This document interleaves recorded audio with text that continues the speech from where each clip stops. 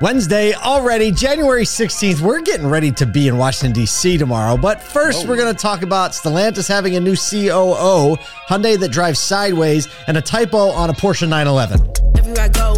Sounds like a fun smattering of topics for a Wednesday morning. Little smattering. It's a great little Sometimes the stories are heavy. Sometimes they're light. Today is kind of like right in between. Right in the middle. Man, good. I want to tell you that So we have so much going on. Was that my inside voice that just came outside? I felt like you just spoke my thoughts. What we do have going on is we are in DC tomorrow morning, bright and early, for the Public Policy Auto Show. We're super excited. Our friends at Mosaic helped us make it happen. They will be there also on site. We'll be live streaming and recording a lot of content at the Washington area, new car dealers, Public Policy Show. Again, it's like right down the street from Pennsylvania Avenue. Maybe we'll swing by and like wave hi to all of our friends at the regulatory commissions. But there will be representatives, lawmakers there. Perhaps I've heard maybe the Speaker of the House is going to be there. We'll see. All right. Going to see some reveals from Rolls-Royce and Aston Martin, two cars that Kyle and I each have one of. And we're going to do our usually thing, talking to dealers and just bringing a new energy to the show and bringing that energy to you, because my guess is, Kyle, that approximately 4% of our audience knows that there's a Public Policy Auto Show going on. 4% might be a little high. I mean, if you include us. If you include us, it's 1.5. And everybody on our team that knows we're going. Yeah. Right. That's exactly it. So we're excited. We'll do that. So just tune into our regular channels, the morning show. If you don't listen to the audio podcast, go on like Spotify or Apple Music and search out the Automotive Troublemaker, download that so you get those. Smash that sub button. Come on. Absolutely. Absolutely. And also, probably where the most of the content will be posted is our LinkedIn channel. So go to LinkedIn, our LinkedIn page, search ASOTU, and join the 7,000-8,000 people there that are pretty engaged, and it's a lot of fun over there. All right, I think we got to talk about news. We got to get into it. Let's go. All right, so Stellantis, we've been talking about Stellantis a little bit, especially when it comes to not going to auto shows. They've announced a major shift in their North American operations, replacing COO Mark Stewart with Carlos Zarlenga. There you go. Yeah. He's the current president of the Mexico unit. So they're calling in a left-hander from South America is coming up. Zarlenga has a decade of global auto experience, including a role as president of GM South America. He's set to take over on February 1st. So obviously, very challenging year. U.S. market, despite all the other automakers doing good, Stellantis managed to post a 1.2% decline in sales, even as it hasn't really even released any EVs yet. I don't know if that's good or bad at this point. It used to be bad. Maybe it's good now. It is good. Who knows? Carlos Tavares, the current CEO of Stellantis, he praised Zarlenga's leadership skills, and he said he's the best leader to drive change in our business model toward electrification in the region. So it's interesting that's the quote. Like, he's going to lead the electrification push. We're coming to you, right? I don't know if that's the right move. Like, I know that's the quote that probably has to happen. Mm-hmm. I don't know if that's actually what's going to happen. Here's the thing, though. We've been running these stories like Stellantis not at auto shows, Stellantis not running the Super Bowl, Stellantis not CES. EVs. Like, they're just not at CES. They're not following some of the patterns, and I wonder if that's actually impacting them more than anybody maybe would have even thought of the impact on that sales announcements. Go figure. I mean, we try to reconcile those two things. We were just saying a couple days ago how the auto show organizers are like, hey, anything you can do to get the OEMs to know that we actually have buyers at these stores, right? We saw where was it? Where the status was it Louisiana? Where the status, or was it Texas? It was Texas. Charlie Gilchrist. Yep. He was saying, hey, the Stellantis dealers are stepping up to make sure, because they know that there's value there. And dealers don't tend to say they're buyers here if there aren't buyers here. Yep. And so, like, does that have something to do with? Have something to do with the sales decline? I think we can put one and one together and get that. But I mean, maybe all of their uncertainty, maybe that's why this leadership change. Right. Yep. So, I mean, obviously everybody wants to see Stellantis win, and it's good for the industry when OEMs are strong, because a lot of dealers massive day supply. They pumped a ton of inventory into dealers, right? Started to be one of the first to have bold and large incentives. Like, it's just not the way that the people that are buying the most vehicles en masse are buying. And so the sales decline, it kind of makes sense to me. I'm hopeful that a change in leadership can potentially turn some stuff around. Yeah. And if you're listening, Carlos, why don't you head out to the auto show? Come back to the auto shows. Dealers want you. We welcome you with open arms. And if you want to come to a SotoCon, our event in May, just reach out. We'll gladly have you there. We will have you, put you on stage, let you show everybody what's up, and build some energy around the brand. Speaking of building energy around a brand. Yeah. Segue. Time. All right, this is from, we covered this in our daily email yesterday, and it was so fun. We wanted to put it in the show today.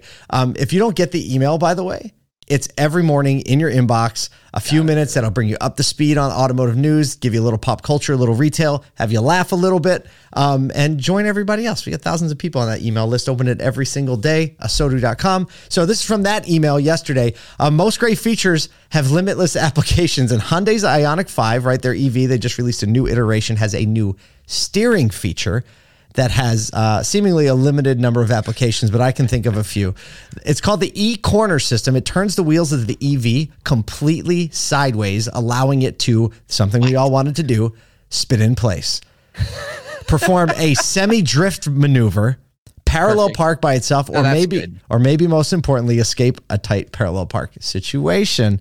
So basically, it's a steer-by-wire system, meaning all four wheels can turn completely perpendicular from where they are. They did say they had to add cameras and sensors to make sure it's safe, but this is the best. This is so good. The system is not designed for high-speed driving and has only been tested up to 50 miles an hour. So like, the going sideways part. Going sideways. Well, I mean, why would you want to go more than 50 going sideways? No, I'm just saying, can you imagine why I couldn't even think of an application in the beginning that required more than crawl speed. But 50 miles an hour going sideways has to be wild. Just the test. Imagine you're sitting here, right, and you look out your window and you see a car looking at you, headlights looking at you like it's in a full power slide, just like... I want one. The semi-drift maneuver is what I want to do. I want to like pop it, turn. You just slide those back wheels, but you're not sliding. You have full grip. You know, I was reading the specs on the Kia. What's the EV9? Yeah, and it did say something about being able to like wheels can like whatever feature it said. It was this feature where you can parallel park it. The parallel park is amazing. Like it was. Driver's tests in the future, not needed. It's like Smart Pack. What do you need? I got Smart Pack. Hey, go ahead and just parallel park it. Like, what does the driver instructor? The new like 16-year-old kid goes, doop. Yeah, he's like, what? You didn't say how, right? Yeah, you didn't say how. Look, I love the innovation that's coming in. Obviously, this is possible because of the fact that the EV motor is attached to the wheel, right? So it can actually stay on the wheel and drive it and go 50 miles an hour or more. And I think like this came out at CES. I think things like that just push us more in the direction of the vehicle being a piece of technology instead of a vehicle, right? Because vehicles just aren't really like side to side. We don't move that way. But when you think of tech, the next vehicle is the next iteration is just going to be, those massive tires that are on like some RV car, like RC cars where the car can just flip over and be fine. Like that's where we're headed toward. And the cockpit just, it just flips, right? Yeah. I don't know, but I mean, kudos to Hyundai. I think that this is a great iteration because of the EV platform. I think it'll be much more implementable than like, some of the crazier things when they had like the 4-wheel steer on the pickup truck and you're like, it was always kind of complicated. A lot of stuff breaks. So yeah, I mean, gets us excited. Yeah. New cars, new things, but sometimes in new cars, you make mistakes. I don't know. It was bad. Yeah, it was a bad one.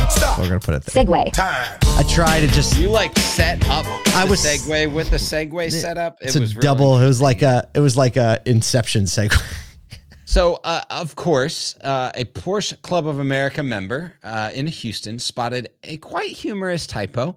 The one we've all made. We all have to admit this in the Porsche 911 driver display, where brake pads, BRAKE, are misspelled as brake pads. Taking a break. BREAK. Like, I'm going to break this. Oh, and there's a screenshot of it, right? Brake pads worn.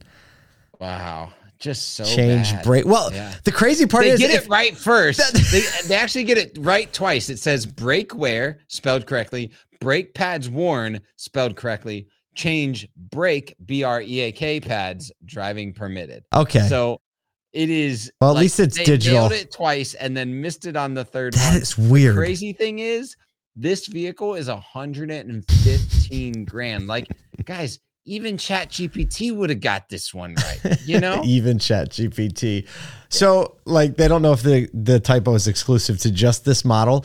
But, I mean, once you know, I'm the kind of person, and you are too, like, once you know something's a little off, it bothers you. Yeah. I wonder if this model car, unfortunately, it is in the digital display, right? This isn't a physical button or a physical. Back in the day, you have the little old incandescent bulb that would just show up. Yep. So, I mean, it's probably fixed with an over-the-air update, I'm guessing. But, I mean, it just goes to show you, man, like, even the highest attention to detail, it makes me feel better because I miss stuff like this all the time. Misspell all the time. Like, even Porsche can do it on a $115,000 vehicle. Everything's going to be fine. It's a great little Jalopnik article, and, you know, they'll fix it soon, I'm sure. Yeah, they will. Yeah, they will. Well, look, by the way, you have a lot of opportunity to go out there, make positive change today, serve some people, provide hope to some people, and have a lot of fun, right? Whatever you do, make sure it's about a little bit more than cars. We'll see you tomorrow. Yeah.